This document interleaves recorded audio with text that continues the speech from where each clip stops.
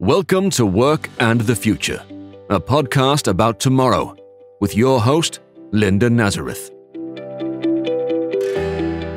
Well, hello, and thank you so much for joining us today. You know, we put so much into our careers, which we talk about here all the time. But when we're doing these things to do our jobs well and impress management with our performance, is that really enough? Because it seems that there's another set of career skills that go beyond the scope of our jobs. And a lot of people who concentrate on doing their jobs well are not even cognizant of what those are.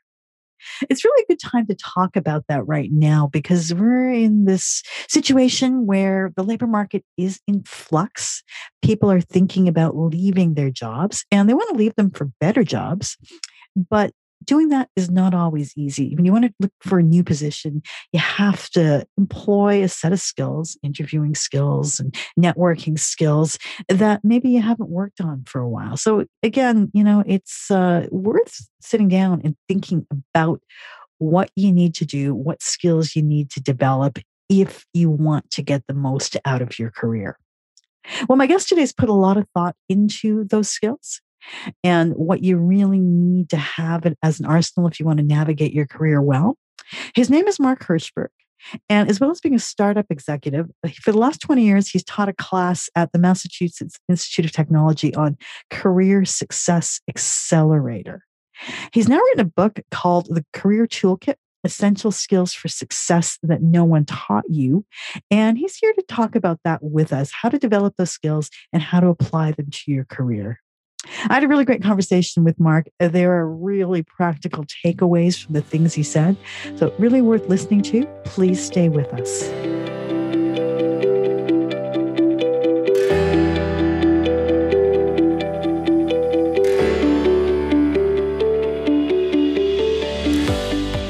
Well, what are the skills for careers that nobody teaches you? My guest today is Mark Herschberg. He's the author of The Career Toolkit, Essential Skills for Success That No One Taught You. And he's here to talk about those skills, how you can get them and how you can use them to further your career. Hi, Mark. Hi, thanks for having me on the show today. Oh, it's a pleasure. You know what? I have a lot of questions about the book and about careers and skills, but I always like to start by asking people about their own backgrounds, how they ended up doing what they're doing.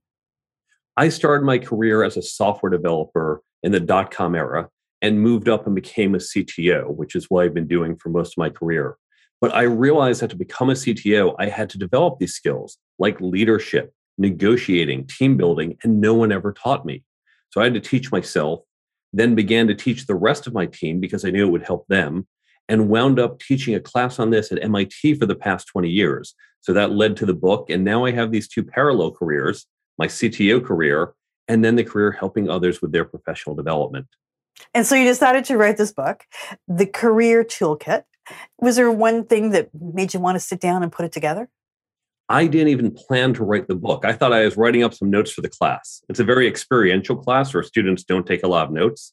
I thought I'll just write up a few notes, 20 pages worth, but 20 became 40, became 80. And next thing I knew, I had a book and realized, okay, this is a whole much bigger project than I expected. Okay, so let's talk about the meat of this. What are the skills that you think people need to be able to manage their careers? Because you clearly think we need to develop these.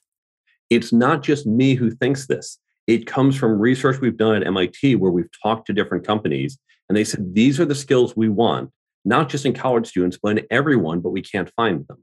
And similar research has been done at other universities. So consistently, here are the 10 skills that we hear companies talk about. Career planning, how to negotiate, how to plan your career, workplace skills, managing your manager, understanding corporate culture and politics, interviewing, not just how to do as a candidate, but many of us are involved in hiring our peers. How do you interview others? Leadership, the people side of managing. And that's true for individual contributors as well as managers.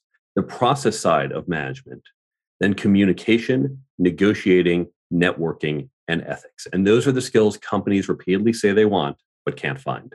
Well, it's interesting because you're talking about tech people. I'm wondering when they were supposed to learn this. They're learning the hard skills. And supposedly that's what companies are looking for. And then there's this whole parallel list they just don't have. And it's not just tech people. Again, these are universal. So yes, MIT, we have tech people and companies say we want to see this in them, but other universities producing students outside of STEM, they get feedback from companies saying we want this in everybody. Because if everyone is better at teamwork, at communicating, at leading, companies are so much more effective. Okay, so how do you learn these things? Because the first thing that comes to mind is when you develop them in other parts of your life, from sports or from leadership activities. Can you do other things besides, be a broader person? You can, and the best way to learn them, I actually like to use a sports analogy. We learn these differently than how we learn, say, STEM skills. Because I can teach you the quadratic equation and say, when you see this formula, here's how to solve it. Say, okay, got it. And anytime you see a formula, you know what to do. There is no formula for leadership. There's no 3 simple things to communicate more effectively. It's subtle and complex, and we don't even see it. You don't know, oh, wait, this is a leadership moment. I have to lead right now. Okay, now I'm done leading. It's kind of nebulous. It's all around us. So the way we need to teach these skills is more akin not to how we teach math or other things in school, but how we teach sports. I can't teach you, here's how to play basketball. Okay, good luck. I can teach you the rules. I can teach you some strategy, but then you have to drill and practice and do scrimmage games, maybe even watch the tape of yourself, of other people. So the way we want to do that with these skills is we give them some content, and that could be from a book, a lecture, an article, a great podcast. And then what you want to do is put people in small groups, in these peer learning groups, where they discuss it with each other. And they talk about, what did we learn about leadership in that article? Well, here's what I took away. What did you take away? Hey, here's how I had an experience years ago and what I did and what worked and what didn't. And you'll share your ideas. This, by the way, is how we teach you at MIT, and even how top business schools like to teach these skills. So it's a proven method for developing the skills. And the best part is you can do this within your organization at no cost, because you can use free content online or you can buy a book or something, but it's putting people together in these groups to have these discussions, and that's what's going to help them develop. I was going to say MBA programs tend to have these kind of courses, but probably most undergraduate courses and most graduate courses do not. Do you think it should be incorporated into the educational system? 100% at the undergraduate level, even some of this at the high school level. Why? Because companies are saying they want this. What is the purpose of a school? Well, you think of it as producing products, being their graduates. And your customer, the companies hiring the graduates, are saying, this is the product we want. Well, if we're going to be responsive, we need to produce the product our customers are asking for. And why is this not part of the curriculum now? There are historical reasons for it. At the university system, that goes back about 900 years in terms of its origins. If you think about how it works, it's run by professors. Now, I love professors. I work with them. But professors are deep domain experts. When you go into a marketing undergraduate program, the decision about what you need to learn is managed by a bunch of PhDs in marketing. And they've decided if you take some of these classes and those classes and enough of these classes, we'll give you a marketing degree. But all they're doing is acknowledging you have developed a certain level of knowledge in marketing. They're not saying you are a good marketer or a good employee. They're just saying you've acquired this knowledge. And that's all they've ever said. We just use that as a proxy, which was good enough in the world 100 years ago, but it's not good enough today. Okay, so let's take some of these, one at a time. Leadership. You write about this, I know, in your book. And one of the things that struck me was that some people don't want to be leaders. They don't want to have to manage people, but you think you still have to learn leadership skills. Everyone needs to be a leader because leadership is not a title. You are correct. Many people don't want to be in a position of authority. They don't want to manage other people. And that's fine. And companies need individual contributors. But a leader is someone who creates change. And what companies want is someone to say, hey, I might be an individual contributor, but I have an idea. I have a vision for what we can do in the future to make our team, our company, our environment better. And that's being a leader. And that's what companies want. So the leadership and management skills apply even to individual contributors because they're not about the title. They're about the nature of how you interact with others. Are there, specific exercises or ways you can make those skills better if you really don't have them in the first place? You can develop them? Absolutely. Leadership can be learned. And one of the best ways to look at is not to take this whole big leadership concept which can feel overwhelming, but really break it down. Because again, to use a sports analogy, if you say, well, I want to be a better basketball player, what does that mean? Well, it means you're probably better at shooting, at passing, at teamwork, at individual things that you can work on. So when you think about leadership, a good technique, begin by looking at leaders you admire, whether they are real, they could be fictional, doesn't matter. Say, these are the people I admire. And then ask yourself, what is it that you admire about them as a leader? What do they do well? And break it down to they communicate well, they care about other people who they're leading, whatever those attributes are. And then you can focus on those individual attributes, which is a little easier than that big holistic leadership. Interesting. Networking, that was another one. And we've been told to network, well, since I was in school, sure, long before that. It's not really clear what that means. I think people think it means going to an event and handing out business cards or LinkedIn, handles or whatever it is these days. Is that what you're supposed to do? And, how does that help a company if somebody's good at networking? Isn't it funny that we've heard this since we were kids? Everyone's told us it's so important, but no one ever taught it to us, right? That's a huge miss. And you hit the nail on the head that so many people think, oh, it's just about handing out business cards or adding people on LinkedIn. Well, adding someone on LinkedIn and saying this person is in your network, that's like swiping right on Tinder and saying this person is now your significant other, right? That's insane. We never do that on Tinder, but we do it all the time on LinkedIn. But now on Tinder, when you do swipe right, what happens? You say, okay, there's some interest, but now we have to build that relationship, which for Tinder means going on dates. On LinkedIn, or when you exchange business cards, you've now expressed that interest, but you have to build the relationship. It might not be formal dates, but you have to spend time getting to know the person, developing the trust and relationship.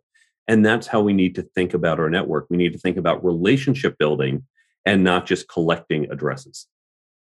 Okay, so how do you do that? You do it using techniques that we have always known. It involves meeting new people. That is step one. But then engaging and interacting with people. That could be meeting people for coffee. And a lot of companies are now starting to do a in-person coffee or a virtual coffee to help with internal networking within the company. And by the way, COVID has actually been really helpful for this because think about it, we've all saved so much time commuting. Take some of the time you would have been driving in your car around the subway and do a virtual coffee with someone once a week. And the best part is coffee, when we used to have that networking coffee, hey, let's get together, I was limited to people in my city because it would have been weird in 2017 to say like, hey, let's jump on a Zoom call and have coffee. But now it's totally normal. So we can continue to build those relationships. Ultimately, it means reaching out and staying in touch and being helpful to the other person. One of the key things in networking is thinking about giving before you get. I always think, how can I help you? What can I do to support you? And when you have that mentality, that's going to foster the relationships. Interesting. Now, out of your list, what are the other ones you think are most important? They're all important in different ways. I would say working effectively, that encompasses a lot of different topics. It's a subtle concept that most people don't even know about. What we've been trained to do in school is to get the right answer. That's literally what we did on the test. How do you get the right answer? And we go into work and then we're told, create this financial model, write this code, create a social media campaign. There's presumably a right answer that delivers clicks or financial analysis or software. Okay, that's good. Getting the wrong answer isn't going to help you. But then there's this other set of questions. How do you make your boss successful? How do you make sure you're building the right relationships in the organization, that you're meeting to the cultural norms? How do you make sure you're not walking into political traps? Because politics is out there. Whether you want to play the game or not, other people are playing it. And if you're not aware of these questions or issues, there's no way you're going to get the right answers. And that's going to limit your effectiveness. Okay, let's talk about the situation we're in right now. Still pandemic, but people are getting to another stage of it. We're in the midst of the Great Resignation, possibly the stats are misleading, but lots of people are looking for the next job, the next thing, a new start. What should they be thinking about? What are the skills they need to have and how should they apply them to get to the next, not just to get to the next thing, but to get to the right thing? Great question. I just put out a blog post on this. Because as we think about the Great Resignation, too many people are saying, well, I'm not happy at this job. I don't like being an accountant over here. So I'm just going to find another job where, oh, I can also be an accountant and, oh, it's more money and it's not here. Really, we need to think about what is it that you want. And chapter 1, career planning, I talk a lot about how to think about what you want in your career, not just a job. I want to be an accountant, but what do you want out of life and how does your career fit into that? And then you start to say, I want flexibility, or I want a company that supports me, or I want to just take more classes to grow. And I want a company that will support me by paying for it or give me the time off. Understand what you want. And then when you look for a new job, don't just say, okay, accounting, I can do that. And oh, more money, that's good.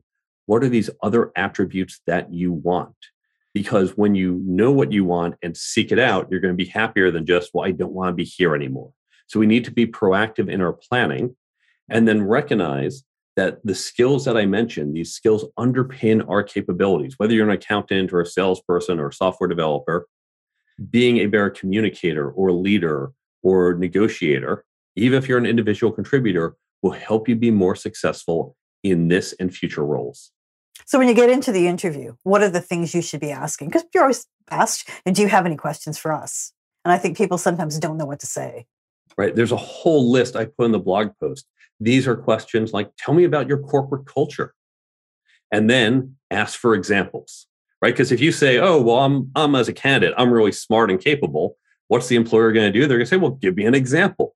Show, don't tell. So when companies, you can do the same thing. When they say, oh, we're a great place, we're really supportive of our employees. Wonderful. I love hearing that. Can you give me an example of how you've been supportive? So ask about the culture. Ask about the type of support that companies offer for their employees. Ask about how companies listen to employee feedback. Ask about your long-term career prospects. And this is a great type of question people are often afraid to ask. I'm looking at this job. I don't want to ask about future jobs, but saying, hey, I'm really interested in this job, but tell me longer term, 3, 5, 7 years out, where will this lead within your company? And that's showing you're interested in a longer relationship and you're thinking ahead. So you can ask all these companies about the company, the culture, your manager, her management style. All of these are fair game. Cultural fit. I mean, you mentioned that. I think people think that's a luxury, right? They're looking for a job and they're not necessarily looking for the right company to be in. How important is it? Does it really matter whether you have the right culture? Wildly important, but most people don't understand what cultural fit means. Most companies don't understand it. They think culture are the 7 values we put on the website about customer focus and getting along or whatever they happen to put up there. The true culture is the culture of the group you're in. Do they have a lot of meetings? Do they send a lot of emails? Does your boss like you to come with different options and then you discuss as a group? Or does your boss want you to just say, here's a problem, here's a solution, done, and she'll just tell you whether she has any concerns about it? I know someone who said the culture of his group was whoever yelled the loudest, that's how the decision was made. Now, that's not written on the website, but that was the reality they were in. And that's really the culture, how you're interacting with your coworkers on a daily basis has a lot to do with communication interactions. That's the true culture you're in. If you're not a person who yells, you won't do well in that group my friend was in. So understand that culture and figure out if it's a fit for you. Let's look at it from the other side, Mark, because I know you talk to companies too. If you're a company and you want the right workers in, what are the things you should be doing and the things you should be asking? You should ask what's important to your workers. Right? This is what we do with our customers. We do customer surveys, right? What's important and what features. We don't do that in the hiring process. We don't say, by the way, as you think about where you're going, what are you thinking about? Yes, we know salary is important, but what else? Is it mission? Is it culture? And when you say things like culture, what does that mean to you? Do you care about work from home? Do you care about a place where people don't yell? So we want to effectively ask our customers, the people who are buying our open jobs, what they're interested in. We want to get feedback, especially the ones who don't take your job. So make sure you survey the ones who decline to figure out why are they declining. Offer what people are asking for. And you can see, even if you can't do it, you say, well, we're small, we don't have that many people. Look at surveys being done by large HR organizations. And what they're saying is of interest in the culture today. talk to your existing employees about what they want, because it's easier, of course, to retain an employee than to have to go find a new one. So we need to be better at listening. And most importantly, when you are hiring, don't just hire for the set of mechanical skills. Oh, we need someone who knows Python. We need someone who's a forensic accountant. Certainly do that, but then recognize the other attributes that you care about. Someone who can yell back at coworkers, or someone who doesn't mind a lot of meetings, or someone who's very effective at communicating by email, because that's how we communicate 90% of the time.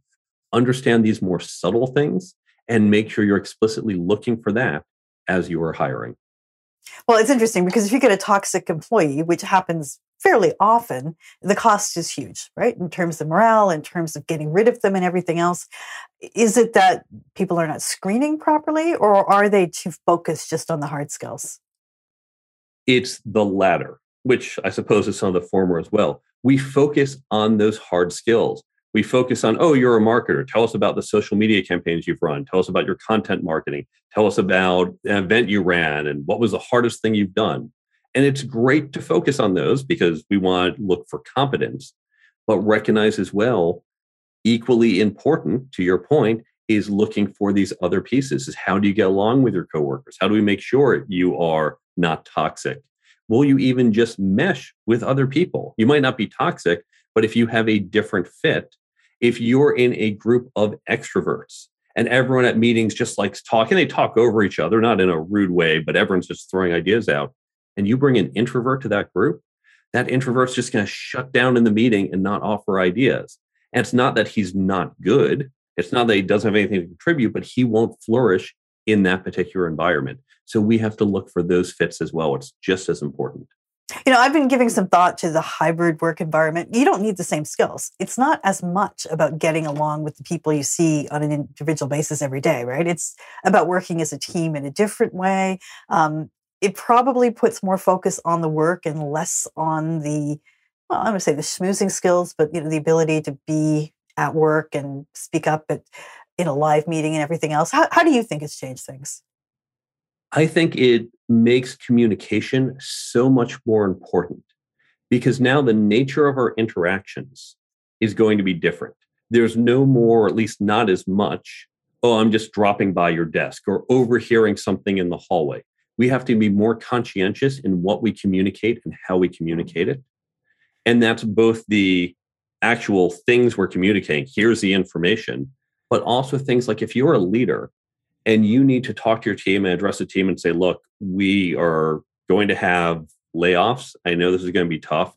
Then we've got a tough quarter, but if we can pull this off, here's the future. And you paint that rosy picture, right? You're taking them down and up. That's a very emotional conversation that you're doing to a group. And if you do it standing in front of 50 people, you can feel how are they reacting, and they can really feel your emotion and you can read the room. When you're doing that and everyone is on Zoom, or some of the people are in the room, but some are on Zoom and they're only half paying attention to the meeting because they're distracted, you're not getting that type of information flow, not the content and words, but that emotional connection. And so your message might not be as well received. They hear the bad news. They didn't connect to but there's a bright future. There's a light at the end of the tunnel. You might not realize that they haven't connected to that. And so it's a lot trickier to communicate certain things. And we have to be more conscientious in our communication as we move to this hybrid model. Mark, tell everyone how they can get your book. You can go to my website, thecareertoolkitbook.com. And there, of course, you can buy it on Amazon, physical, electronic, at other places. You can also download the free app for Android and iPhone, which has a lot of the great tips from the book. They'll just pop up on your phone once a day. There's also a resources page with a whole bunch of free resources, including how you can create that training program at your organization. All of this on my website, thecareertoolkitbook.com. Mark, thank you so much. Thanks for having me on the show. Mark Herschbrook is the author of The Career Toolkit. Well, that's it for today. If you'd like to know more about Mark and his book, take a look at our show notes. You will find some links there. If you'd like to connect with me, I'm on Twitter at @RelentlessEco. Now, if you did like this conversation about work and the future of work, please take a moment, leave a rating or a review wherever you get your podcasts. That really helps people to find us, and we can continue these discussions about the future of work.